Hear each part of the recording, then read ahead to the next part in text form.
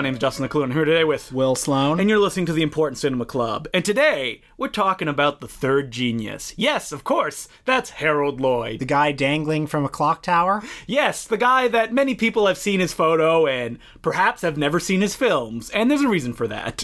Specifically because Harold Lloyd was a man that liked to control his art, and by that, he wouldn't let them be released to television. And because he didn't let them be released to television, unlike people like Chaplin or Buster Keaton, whose movies and shorts were in syndications endlessly to the point that a lot of them went to public domain, Harold Lloyd's films and shorts were just never shown. And in fact, I believe most people saw his films for the first time in the mid-2000s when they came out on a DVD box set released by New Line, of all companies. When Harold Lloyd passed away in 1971, his family wasted no time to sell his films and shorts to a cable network who recut them into a TV show-like format and got rid of the intertitles, showed them at 24 frames per second, which they're not supposed to be shown at, and then the narrator over the short would say stuff like, "Uh-oh, Harold's in trouble now!" I just want to say something to that point before we get into Harold Lloyd. It's so crazy to think that in the 50s and 60s there was this vogue for compilation films of like the greatest moments from the silent era. This guy called Robert Youngson used to direct a lot of them, and they'd be called like the Golden Age of Comedy or Laurel and Hardy's Laughing 20s, and they would just be like totally out of context clips sped up at the wrong speed or with dumb sound effects and dumb narration. Charlie's looking in a hose. What could happen? And that was the only way that people could see footage from these movies back then. And the people releasing this implied the fact that they think that the things are bad and don't work anymore, so they have to come in and tinker them, which is the worst way to approach that kind of stuff. But Harold Lloyd, had you seen any of his movies before this? I believe I had seen The Kid Brother years ago, and I liked it, but I probably didn't have the same appreciation I have for that kind of comedy now. So when I rewatched it again, I found it hilarious. Going over Lloyd's films, the first thing that I really recognize is that they feel very modern in the way that they're constructed. But before we get into those, let's jump to the beginning of his career. Harold Lloyd was born into a poor family that had no real ties to show business. His father, whose nickname was Foxy, was known as a kind of con man trying to get like deals or money very easily. For a long time, they actually survived on the fact that his father was hit by a car and they sued the company and got a big settlement out of it, which gave him an opportunity to live. And Harold Lloyd always wanted to be an actor. Unlike a lot of the people that went on to do slapstick, he was not a vaudevillian, which is surprising considering the stuff that he kind of did. So Lloyd made his first movie in 1915 as an extra. He made maybe 100 movies between 1915 and 1922. 1922 being the year of his film Grandma's Boy, which was the movie where everything crystallized for him. Now, the two other geniuses, Buster Keaton and Charlie Chaplin, were able to come into their own much more quickly than him. Like, Buster Keaton had his apprenticeship period a year making films with Fatty Arbuckle, and then his first movie that he directed, 1 week, is a masterpiece. Charlie Chaplin was instantly popular, and then within 2 or 3 years, he had kind of reached his mature style. But with Harold Lloyd, it took a full 7 years. And what's interesting about Harold Lloyd is that he actually worked with the comedy greats as he was coming up. One of the reasons that he did really get into the comedy scene is that he befriended famous comedy director and producer Hal Roach. And that when Roach started his own company, Roland Films, he actually reached out to Harold Lloyd and said, "Hey, come work for me and we can do stuff together." And Hal Roach later became most famous as being the person who put Laurel and Hardy together and who created the Our Gang Little Rascals shorts. Harold Lloyd made a number of films with Hal Roach. He made a number of films with Max Sennett, the guy who discovered Charlie Chaplin. But those two guys just weren't able to give him the material that would make him a star. And I think that one of the reasons for that is that the character that he was most well known for was just a Charlie Chaplin ripoff. He made a number of films in the guise of Lonesome Luke. There were a lot of Charlie Chaplin impersonators at the time because Chaplin was undoubtedly the most famous man in the world at the time. As Harold Lloyd would later explain, Lonesome Luke was quite different from Chaplin because Chaplin had baggy pants and Lonesome Luke had tight pants, and his mustache had a little split in the middle. And, his derby hat was perhaps colored a little differently. That sounds like the case that Lloyd would make at like copyright court of like why they can't come after him. It is an inverse of Chaplin's costume, and yet it is still the same costume. And he still kind of acts the same way, and they would do very Chaplin-esque gags, which, when Harold Lloyd would become famous, was not what he would do. It's more than just Hal Roach and Max Sennett didn't have the material for him. It took Harold Lloyd a long time just to know what he was. Yeah, Hal Roach has talked about Lloyd as not really a comedian, but an actor that was playing a comedian. And unlike Buster Keaton and unlike Charlie Chaplin, he didn't have those years of honing his craft in vaudeville, and he's not an acrobat like they are. And frankly, I don't think he's, if there is such a thing as a genius, he's a genius the way they are. No, I think that his films, especially his best ones, are a genius of construction. When I say that his films feel very modern, it's the way that they're built and the way that they deliver gags. Like, there's something a little bit more like mythical about like a Keaton or a Chaplin gag than a Lloyd gag, which is very well constructed and is hilarious, but it's different. And also there are preoccupations and there are consistent worldviews in the Chaplin and Keaton oeuvres. Like, Chaplin, so much of his mature work is about poverty and about sort of class issues. With Keaton, so many of his films are about him being this little resilient man in this giant cosmic obstacle course that is the universe.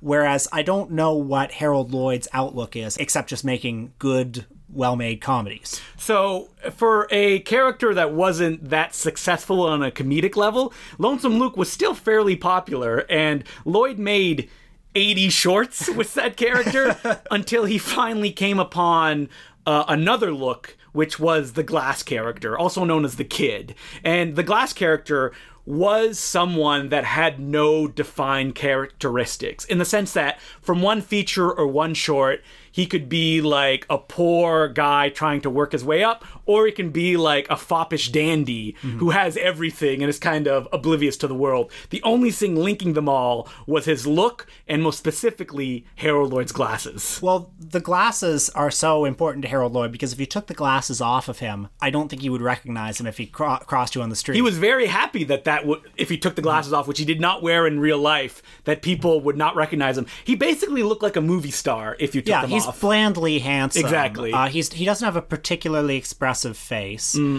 Before this, I had seen, I think, all of the kind of key Harold Lloyd silent films, but I hadn't really ventured far into the deep cuts because I always kind of, as Ned Flanders said, I like his films except for that nervous fellow who's always in him. Well, I always regarded Harold Lloyd as a bit of a blank, like a bit of a Zeppo Marx, who happened. That's rough, man. Okay, he's better than Zeppo Marx, but I always regard him as being like kind of the least interesting thing in these wonderful movies.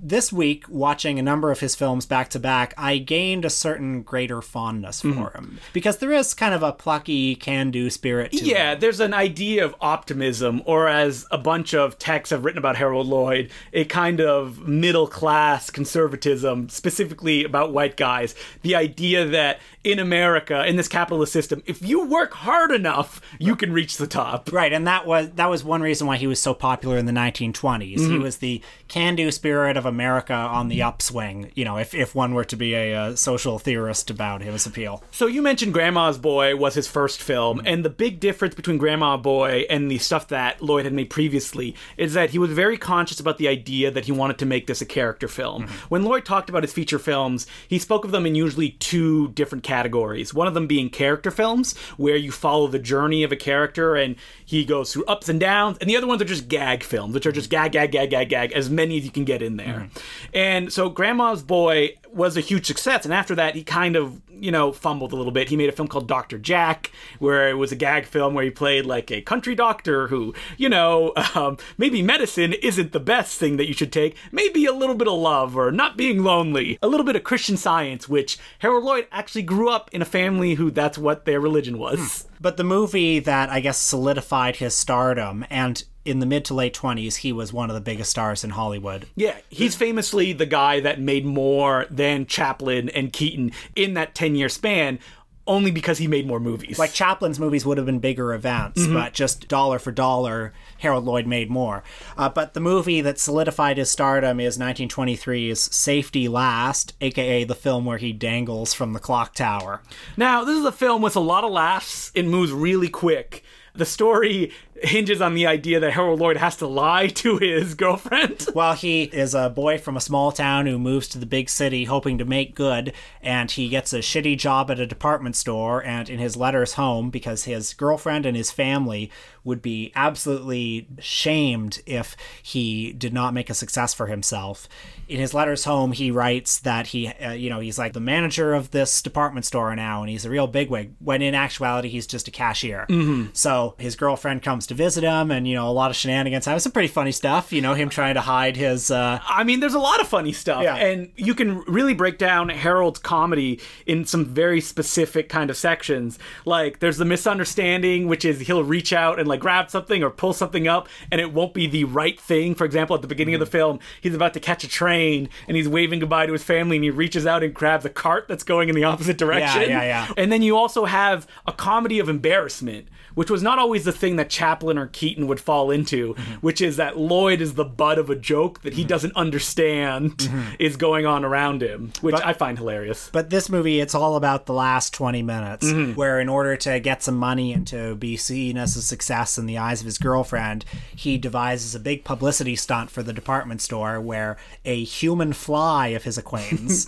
hey, look at me, I'm a human fly, guys! Simpsons joke. This was a very popular thing in the 1920s, guys who would climb the sides of buildings. That's crazy. That was a fad at the time, apparently. Let's bring it back, Will. Me and you will become the human flies. But Harold Lloyd gets his human fly friend to come and climb the side of the building as a big attention-grabbing spectacle. Because he makes a deal with his boss that if he gets a bunch of people to just come to the department store, the boss will give him $1,000. That's right. But unfortunately, the human fly had trouble with a local police officer, and so he gets chased all over the block, leaving Harold himself to climb the side of the building. Well, it has an amazing gimmick, which is the human fly guy tells Harold, listen, you get to the second floor, and we'll switch out, and I'll continue to climb, no problem. And what happens is that there's two comedy bits running side by side. One of them is Harold Lloyd going up, and his friends being chased by the cop in the building, trying to lose the cop so they can switch, but always telling Harold, just go up one more floor and then I'll meet you at the next one. Okay, so this scene is an absolute comic masterclass. 5 stars. Yeah, 5 stars just for this alone. And the rest of the movie's good too. But this scene...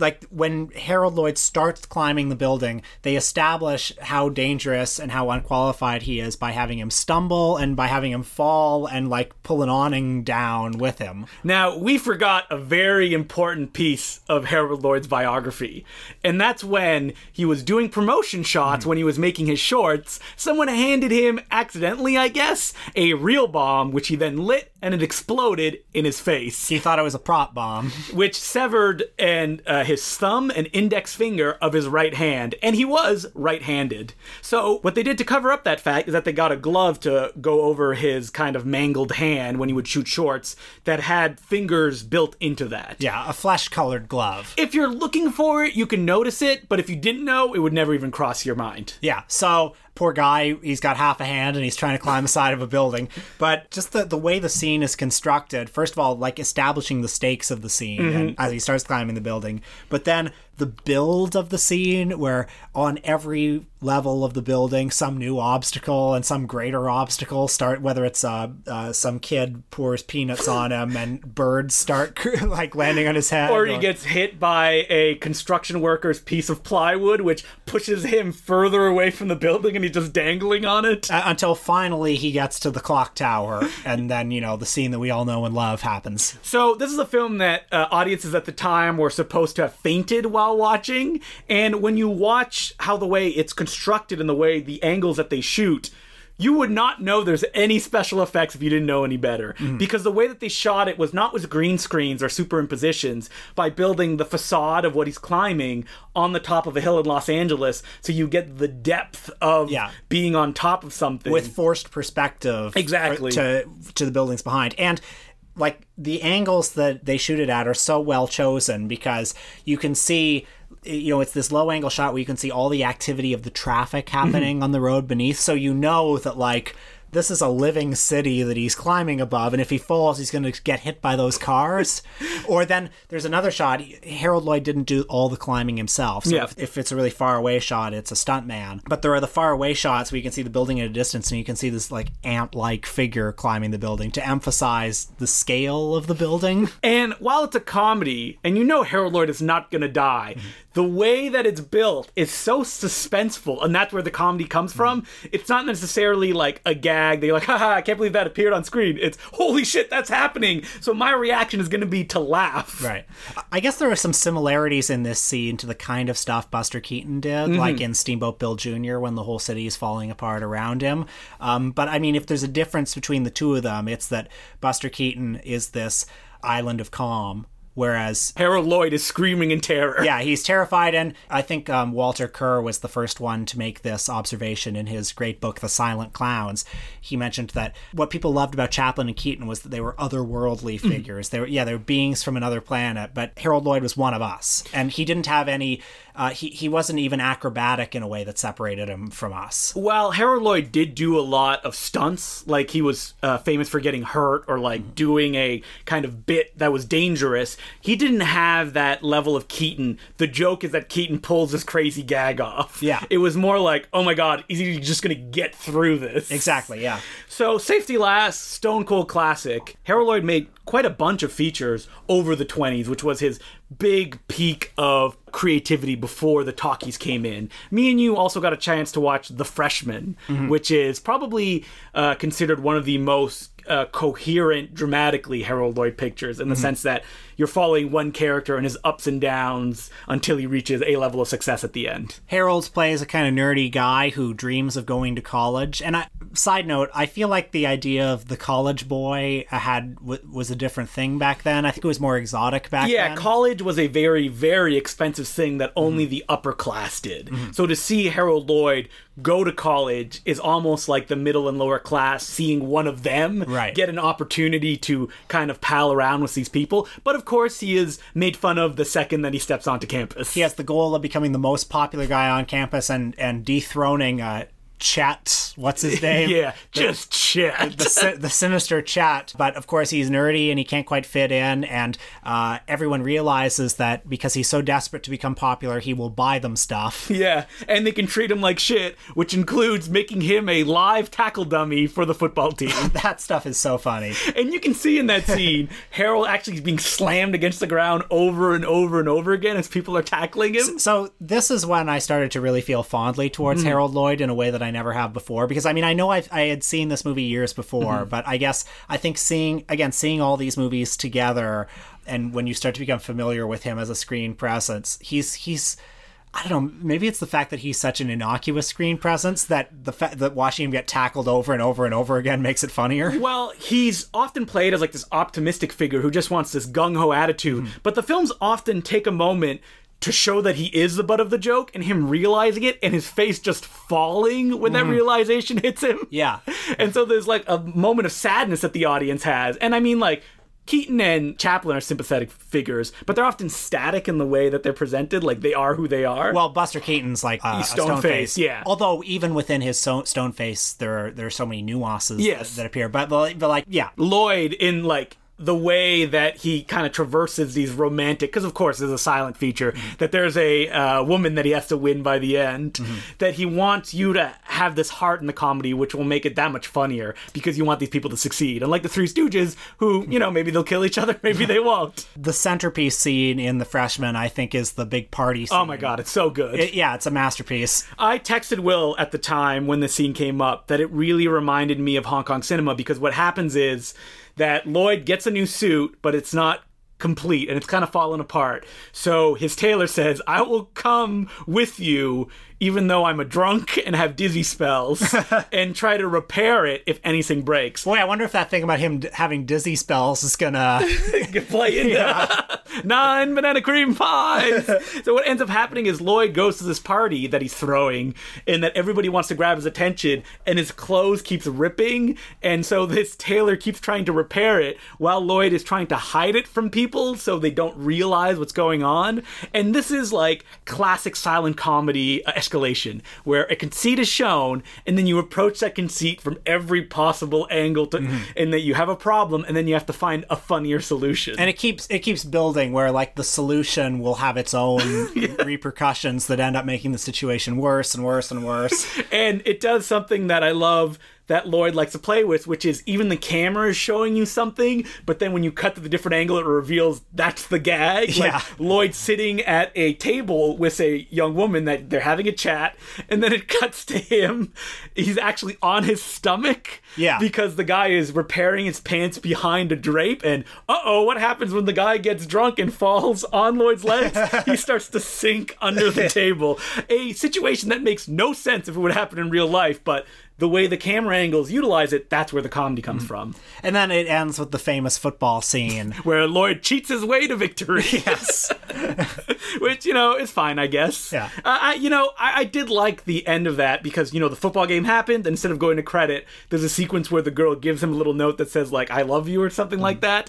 And then he, like, leans against a shower, which then rains on him as a smile comes upon his face. Yeah, that's fun. Just feel good, yeah. But I think my favorite Harold Lloyd film, which I don't think is yours, is Speedy from 1928, which is definitely his biggest film, just in terms of scope. So these films that Lloyd would make were dubbed by the press thrill pictures or high and dizzies.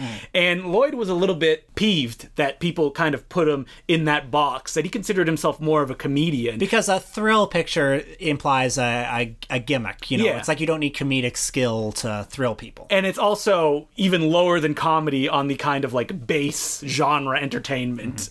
But Speedy is probably his biggest attempt to like thrill as much as he can. And I mean, there's stuff in The Kid Brother, there's stuff in Girl Crazy, including like a famous chase scene where he's jumping from vehicle to vehicle. But it's really Speedy that's like, whoa, this is crazy. So part of the reason I like this movie so much is because it's like 1928 New York, the movie. Crystallized on screen. A lot of the movie was shot in LA, most of the interiors, but all the exteriors are just fucking Times Square, Washington Square Park, Yankee Stadium, just so much stuff. And in this film, Harold Lloyd plays a guy who goes from job to job because his mind is on baseball, and that his girlfriend's father runs the only horse cart left in New York. And, because Lloyd is just a conservative, doesn't want things to change. He's going to protect that horse cart. Or, perhaps he values history. He does. Yeah. That's true.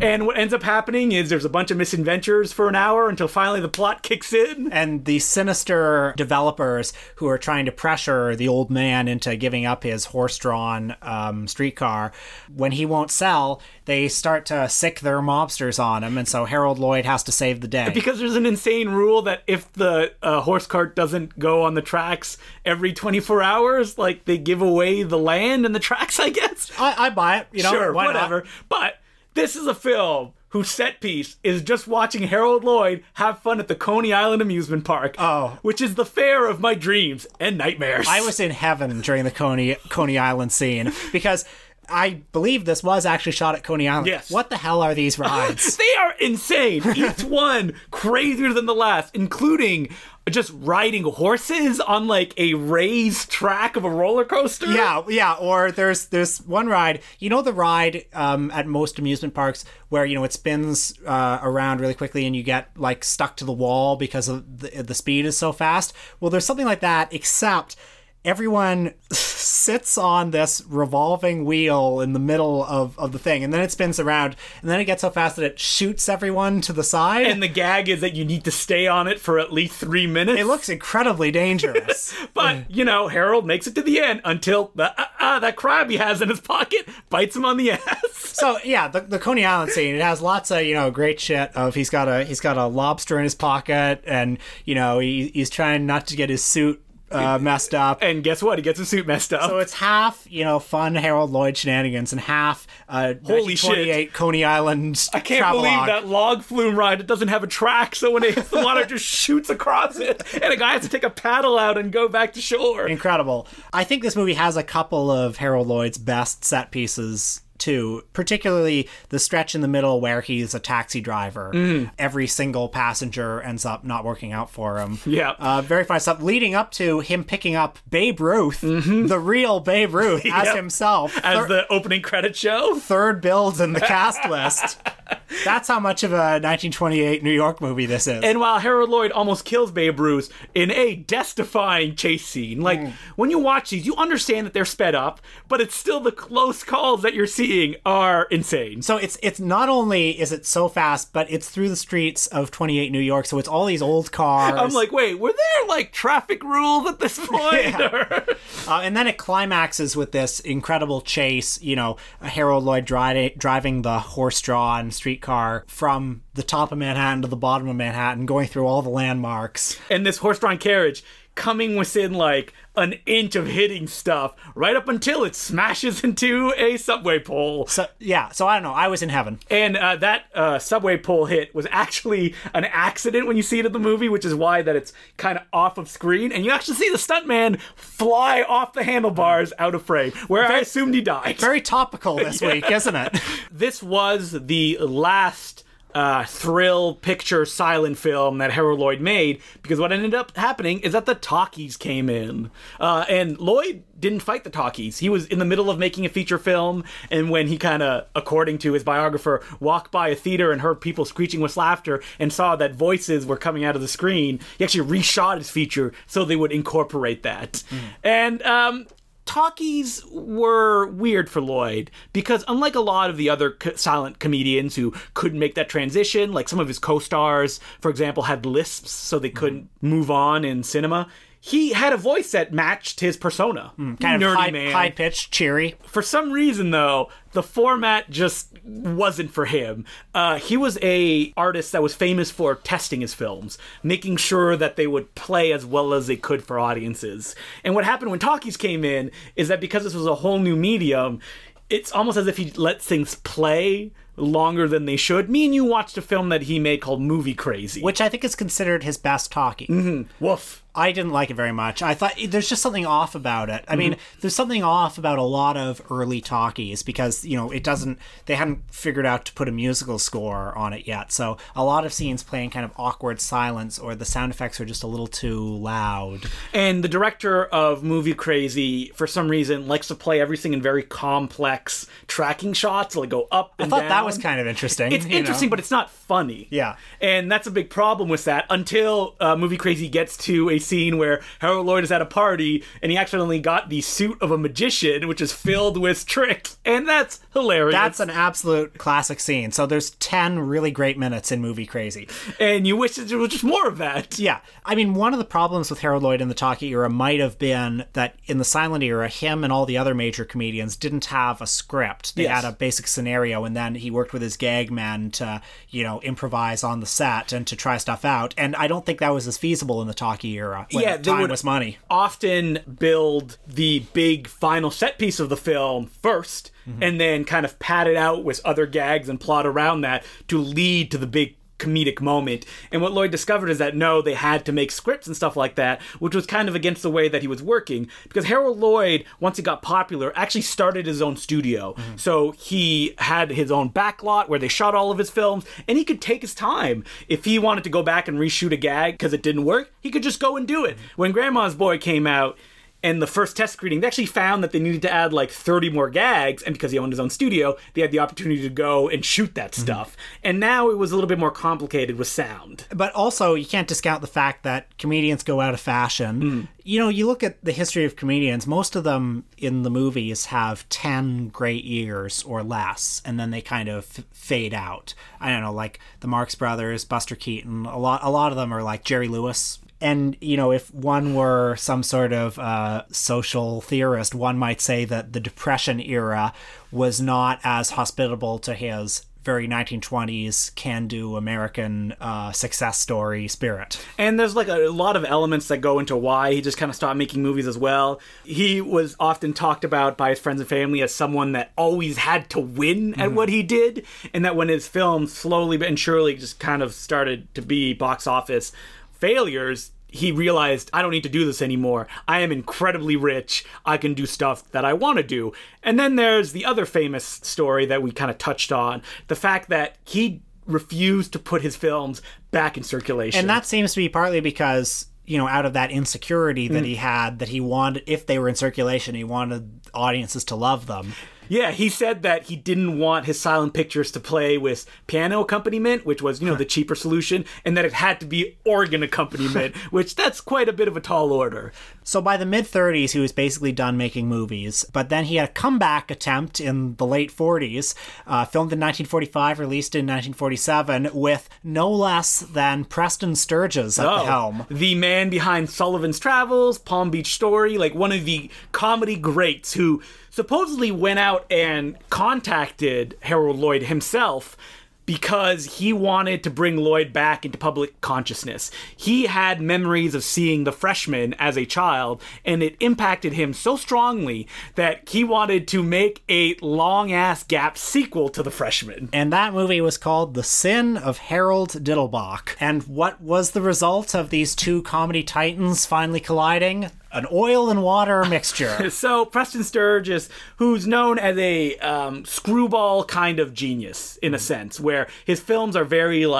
twisty, almost going against genre conventions sometimes, talky, very dialogue movies. Driven, yeah. And Harold Lloyd, this visual gag-based comedian. So what does Sturges make him do? Well, talk a lot. Until the last third of the movie, I'll get to that in a sec. Let's set up what the movie is, because that's actually interesting. It opens with the final football scene from The Freshman, reprised. So you see the whole thing, and then it cuts to Harold Lloyd, now in his 50s, playing his younger self, like a mere second, minutes after, and you wouldn't even know. He looks great. Yeah, he does. He looks very convincing. So right after winning the football game in The Freshman, he gets a job working at, what is it? An advertising firm, I believe. Yeah. So where he spends the next 20 years being slowly crushed, slowly disillusioned. So that optimistic can-do Lloyd is then turned into a broken down, life is meaningless, I'm stuck in a rut Lloyd. So finally, not unlike Liam Neeson in The Commuter, he is unceremoniously fired with just the shirt on his back and $2,000 in savings.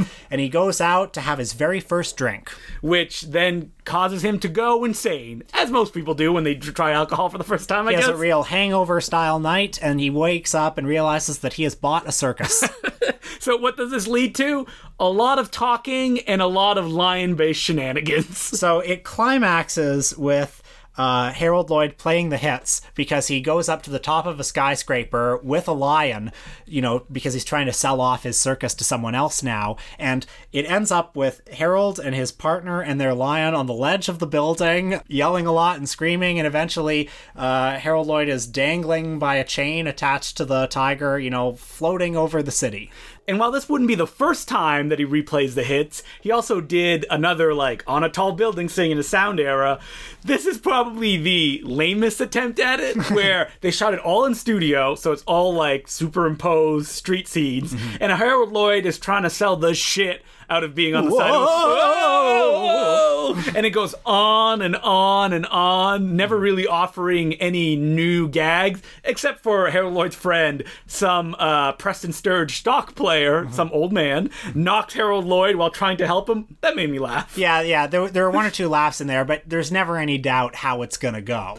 And it does climax with a scene where Harold Lloyd gets everything that he wants and then realizes that he's not really happy, which, that was nice. Much unlike the real Harold Lloyd, perhaps. But yeah, this movie, very much Harold Lloyd's limelight, his Max Rose. As a deconstruction of the idea of Lloyd, the premise is there, but it doesn't commit to it. No, it doesn't. And it seems to be that Lloyd and Sturges were at odds over this, right? Yeah, so there's an article that was written by David Callett called The Sins of Harold Lloyd, which I checked out excitedly and was disappointed. It wasn't about his sketchy personal life. But Harold Lloyd, when he would talk about the film in interviews, he thought that it was really basically about like, even though you're crushed and the system is unfair, you can still succeed in what you want to do. When Preston Sturges has approached it more as satire, like this will not even work even if you do everything that you can in the system. Even when you get everything, will still crush you at the end because that's the nature of the system. Perhaps post-war America wasn't ready for that message. Yeah, I mean, or perhaps they just didn't want to watch a kind of shitty movie. Yeah, and perhaps they wanted Lloyd to actually do the things that he was good at, like gags and shit like that. Or perhaps they didn't even remember who Lloyd was. Yeah, because he hadn't been in circulation forever. Yeah. Lloyd said that he would approach Sturges on the days that they were shooting and be like, oh, I got this great gag. And Sturges was like, no, we can't do that. That'll cut my dialogue down. Yeah. And it's like, that's not why we come to see Harold Lloyd films. This was a film that we also forgot to mention was produced by Howard Hughes. It was the first film of his film company. And Hughes, being the insane control freak that he was, the reason that the film didn't come out for 2 years was that it was fiddled on by Hughes, re-released as Mad Wednesday with, I believe, 20 minutes cut out, and a talking horse added back into the film. Oh man, wish we watched that version. I know, but I made a mistake. So after that, Lloyd retired. He followed his passions in his gigantic estate, Green Acres. He painted. In fact, as I'm sure if you've been to a used bookstore lately, you know that he became a photographer of nude women. Which in the official biography of Harold Lloyd points out that he slept with a lot of them, that he had a very tumultuous home life. But after that, Harold would try again to befriend the youth and make himself relevant again by re-editing a bunch of his best bits into one feature-length film, adding sound effects and stuff like that. Harold Lloyd's World of Comedy, I believe. To try to modern it up. And it actually went to the Cannes Film Festival and won an award, or played to some acclaim. Yeah. They probably just made up an award to give him. Yeah. And he spent the rest of his life hanging out with the director of Ski School. What's his name? I don't remember. But does it really matter? The director of Ski School is in the documentary Harold Lloyd, the Third Genius. And he is also on the commentary tracks that were released by the Criterion Collection. He would go on to comedy directing greats in shows like Fuller House. Oh, nice. Do you think on the set of Fuller House anyone asked him about being friends with Harold Lloyd? Absolutely not. I can guarantee you that never happens. So Harold Lloyd died a wealthy man in the early 70s, and his legacy lives on today. That's a hack thing to say. But summing it up, it's irresistible to compare him to Chaplin and Keaton because, of course, they're the other two guys. If he's not as good as Chaplin and Keaton, it's because they're two of the very best filmmakers ever made, and Harold Lloyd was just a talented guy who worked very hard and made some good comedies. Yeah, that made people laugh. And that will still burn themselves in people's memory because that safety last bit... I challenge anybody to watch that and go, that's old comedy. I have to, readjust the way I approach things. Nope, still works as good as it ever did. And in fact, in his speech when he accepted an honorary Oscar, Kevin Brownlow, the great archivist and film historian, mentioned something along the lines of whenever he wanted to get people into silent film, he would just show them a Harold Lloyd movie. Mm-hmm. And I think there might be something to that. Yeah. I mean, the movies are just very accessible. Mm-hmm. They're very fun. Yeah, like if you want to get into silent comedy, and I've always been kind of wary that like, the intertitles are going to be slow or something like that, watch a Harold Lloyd film first, and then you can move on to Chaplin and Keaton. Mm-hmm. Because like we said, he's definitely the one that's the entry point. Mm-hmm. Okay, so letters this week. You can send us letters, as per usual, at importantcinemaclubpodcast@gmail.com. And our first letter is from loyal listener Angie, who won the episode where she could pick our subject and made us do Mike Lee. Good filmmaker. This is a letter that I found in my spam filter, and you'll learn why when I read it. Hey guys, I've been thinking about Will's love for old pornography and realized I have many questions. Boy... Here it comes. Porn fiend Will. How do you feel about current porn? And do you have any favorite filmmakers? Will, there's a bunch of questions, so we'll go through this. Let's see. Bang Bros. No, whatever's in the featured at Pornhub.com. Yeah, I mean, basically. I mean, no, I mean, current porn, it's not like 70s porn where there was an industry and there were auteurs, if you will. I mean, porn now, I'm not even sure what the industry is. There's no kind of centralized industry for it anymore, and it's so diffuse and so dispersed. It's become the marketplace of the individual. They can make specific stuff for the people that have either particular fetishes or particular things that they like, and you can go directly to the person making it and just give them the money. There needs to be no middle person. And, so much of like Pornhub Pornhub are like exhibitionists and stuff like that. I mean, the only thing I can think of right now that everyone knows that's kind of like a traditional thing are the porn parodies, right? Which I haven't really watched much of that. Me neither. But those are the ones that at this point in time seems to be the slickest ones. Yeah, I saw the Seinfeld porn parody. Did you? Yes. That's the one that you went to? Yeah. A lot of fan service in there? You know, I mean, as far as they go, they did a pretty good job. I mean, superhero porn parodies seem to be really big now as well. Yeah. Like, you know, this ain't Batman or whatever, Triple X parody, which takes the porn angle on the horrifying The Killing Joke for some reason. Oh, really? Yep. I haven't seen them, but I've seen like them pop up on websites where people like to share photos and stuff like that. And it feels almost like a curiosity to go and check them out in the same way that like Deep Throat was a hit out of that curiosity factor. But they seem to be making money for the people who make them. So that's Angie, what it's all about at the end of the day. making money. Yeah. Angie continues, have you seen any Erica Luss films? No, I don't know who that is. Yeah, I don't know who that is either. Sorry. We'll have to check it out. Yeah. I still haven't, but from the previews, they look beautifully shot.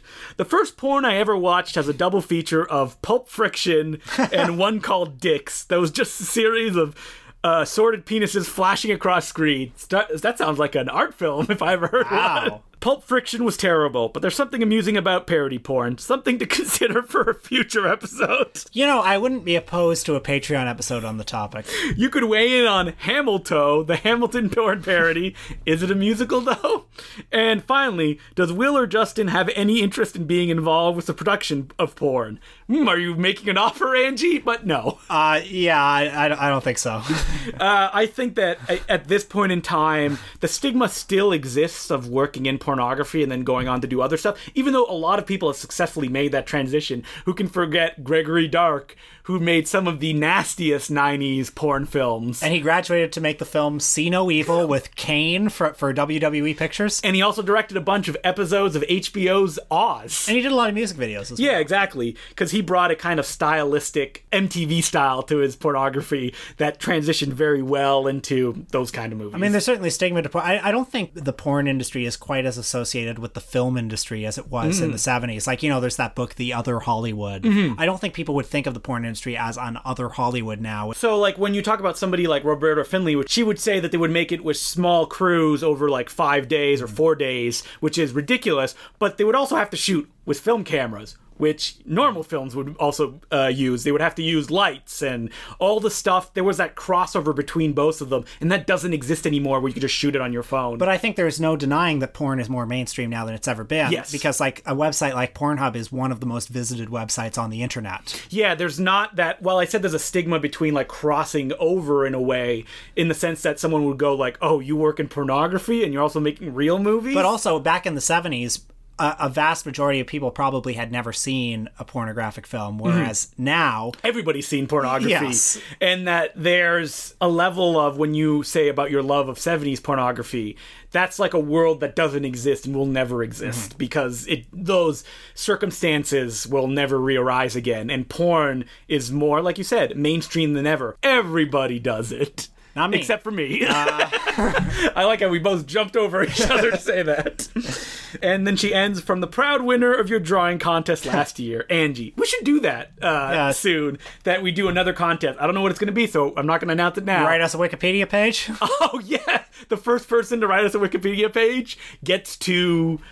pick a subject of an episode? Do we want to commit to that? Because somebody will do this. Yes, I know. I don't know if I want to commit to that. Okay, what if you create a Wikipedia page for us, we will shout you out on the podcast. There you go. And thank all the work that you've done for us. People might not do that now, but they're like already all ready to go, and they go, wait a minute, that doesn't sound like enough. But I think it's time. We're famous now. We've charted. You know, I think we can. That's right, because you sent me a link that we finally cracked that 100 film-related podcast. Yeah. So, yeah. I don't know if we're still there now. We're at the big time. So, if you are a fan and you would go and do a Wikipedia page, you should also become a Patreon subscriber. For $5 a month, you get a new episode every week about a subject that's usually not even related to what we talked about on the regular one. This week, we did Bill Murray and Groundhog Day. Because it was Groundhog Day, and we had to pick one, and I was like, oh man, what is me and Will familiar with? And so, on February 4th, very topical, we recorded a Groundhog Day episode. Released probably on February 6th. 6th or February 7th. But we do talk about Bill Murray, his career, or feelings of it, and even get a little bit of a Harold Ramis discussion at the end of the episode. So check it out. It's $5 a month. You get 4 episodes. And just to let people know, there's going to be other bonuses coming up for Patreon subscribers. Right. So next week, we're going to be talking filmmaker Gordon Parks. Best known to casual observers as the director of Shaft. He also directed The Learning Tree, which was a big critical success at the time, would go on to do Shaft's big score, Lead Belly, and is most famous for being a photographer. So that's our filmmaker for next week. Until then, my name's Justin McClue. I'm Will Sloan. Thanks for listening. So probably the biggest piece of film news this week was the New York Times article featuring Uma Thurman's interview about her experiences on the set of Kill Bill Volume 2, specifically the dangerous stunt she was pressured to do by Quentin Tarantino that led to permanent injuries for her. And did you watch the video? I did watch the video. My God, it's like some real Mondo Cane stuff, huh? Yeah, so Uma Thurman in this article that was published in the New York Times, she was asked at the time the Harvey Weinstein scandal was breaking if she had anything to comment, and she was like, yeah, I'll do it when I'm ready. And so this New York Times article details that Harvey Weinstein did all the toxic fucking shit that he did to everybody else, but most specifically, she discusses the way that Quentin Tarantino kind of betrayed her trust with that Kill Bill 2 accident. For people that haven't seen it, it is a shot in Kill Bill 2. I'm sure it's in the movie, I don't recall, where she's driving the vintage car down some really rough terrain. And in the article, she talks about how she felt uncomfortable driving the car because it was a stick shift, that it didn't control too well, that she would have to be driving incredibly fast, and that it could be anyone that could do that shot, because it was just the back of her head and the way her hair was flying. But Tarantino said, no, Uma, you have to do this. And so she did it, and the car kind of lost control, and she slammed right into a tree. So obviously, monstrous stuff. One of the things that this inspired me to think about a little bit was, I think one of the structuring myths of cinema is the idea of the artist and his muse. Whether it's Joseph von Sternberg and Marlene Dietrich, or Jean-Luc Godard and Anna Karina, or Woody Allen and Diane Keaton. Many examples of this. And that's definitely how Kill Bill was marketed at the time. Like, it was definitely regarded as this brilliant director's love letter to his favorite leading lady. And I guess this is one of those ideas that, would have seemed really cool as recently as I think 2 years ago.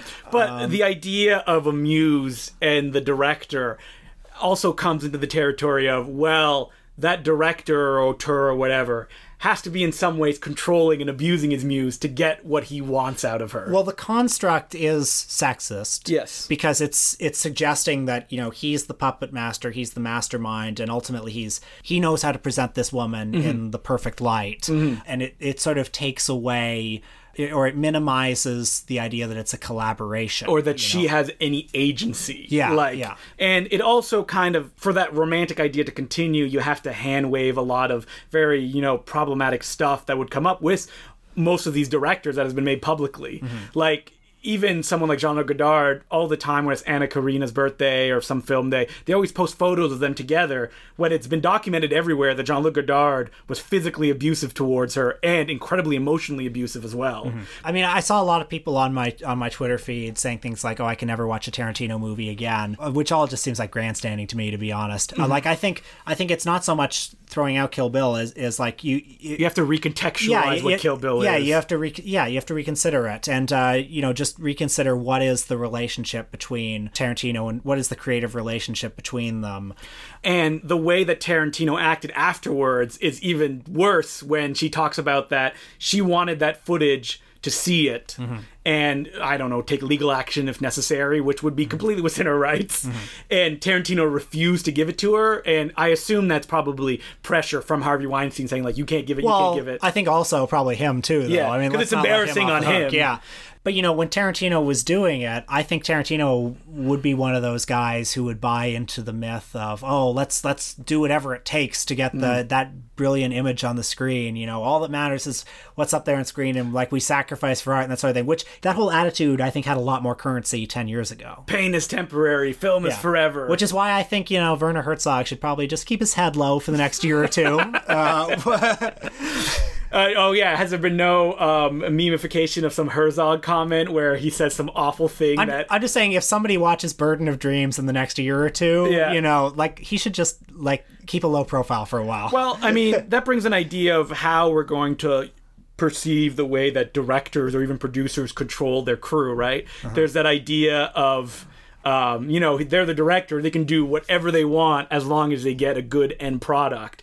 And this is very prevalent with women because they are at the beck and call of wherever the man is in control. And that's also a problem with everyone, whether it's like lowly crew members or even cinematographers and stuff like that. You read something like Easy Rider to Raging Bulls, where when it came out, people were like, oh my God, isn't this crazy how they acted? You read that book now and people are going to go, holy shit, like, can I watch movies by these people anymore because of how they treated these people? Like, William Friedkin was a monster when he shot The Exorcist, and especially Sorcerer. I guess I just found the article a little troubling because, like, you know, let's face it, we're guys who grew up in the Tarantino era, and I'm sure that myth of the artist and his muse must have had some appeal to us growing up. I mean, it probably did to me. I might not have said it that way, but it's like, it's a very sort of romantic notion, and it's sort of, it's, you know, if you're a young boy who kind of idolizes these hyper macho filmmaker types, it plays into that image a little bit. Yeah, and like,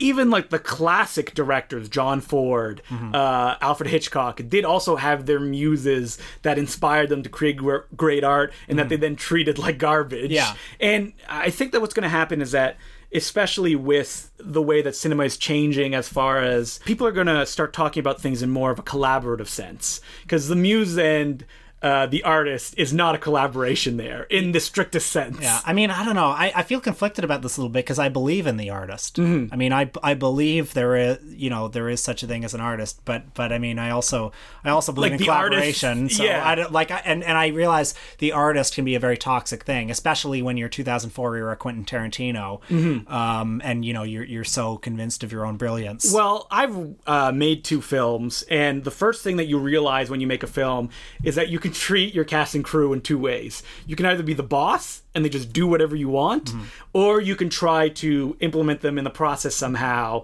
and, you know, have them collaborate with you. Because what Truffaut said was the auteur theory, and by definition, like, a film as being the work of one artist. Anyone who says that as a director is lying. But I mean, like, let's face it, we are an auteurist podcast. Yes, here. we are. I mean, we believe in the auteur theory. We don't do. You think? I would like to think that I don't believe that this is all from one person, that there can be levels of collaboration as you go along. I guess I think that's one of the most interesting things about film. I mean, it is a collaborative medium in which most of the most interesting things are ultimately attributable to a single person's vision. It's just so it's a paradox, and there's that tension in cinema that makes it interesting. Yeah, because cinema is just so complex because there are so many people working on it that it's difficult to, like, well, how do I consider this person as well in this? But yeah. And, you know, what's interesting about a movie like Citizen Kane, for instance, is that it is an Orson Welles movie, and yet it is also, you can also determine Greg Toland's cinematography or Robert Wise's editing or all these other things. Yeah, like, we're not going to solve it because it is something that's so complex, but I think that as long as we start talking about more collaborations with the productions that they're on, that's going to shift the narrative and make things change the way that they have to do.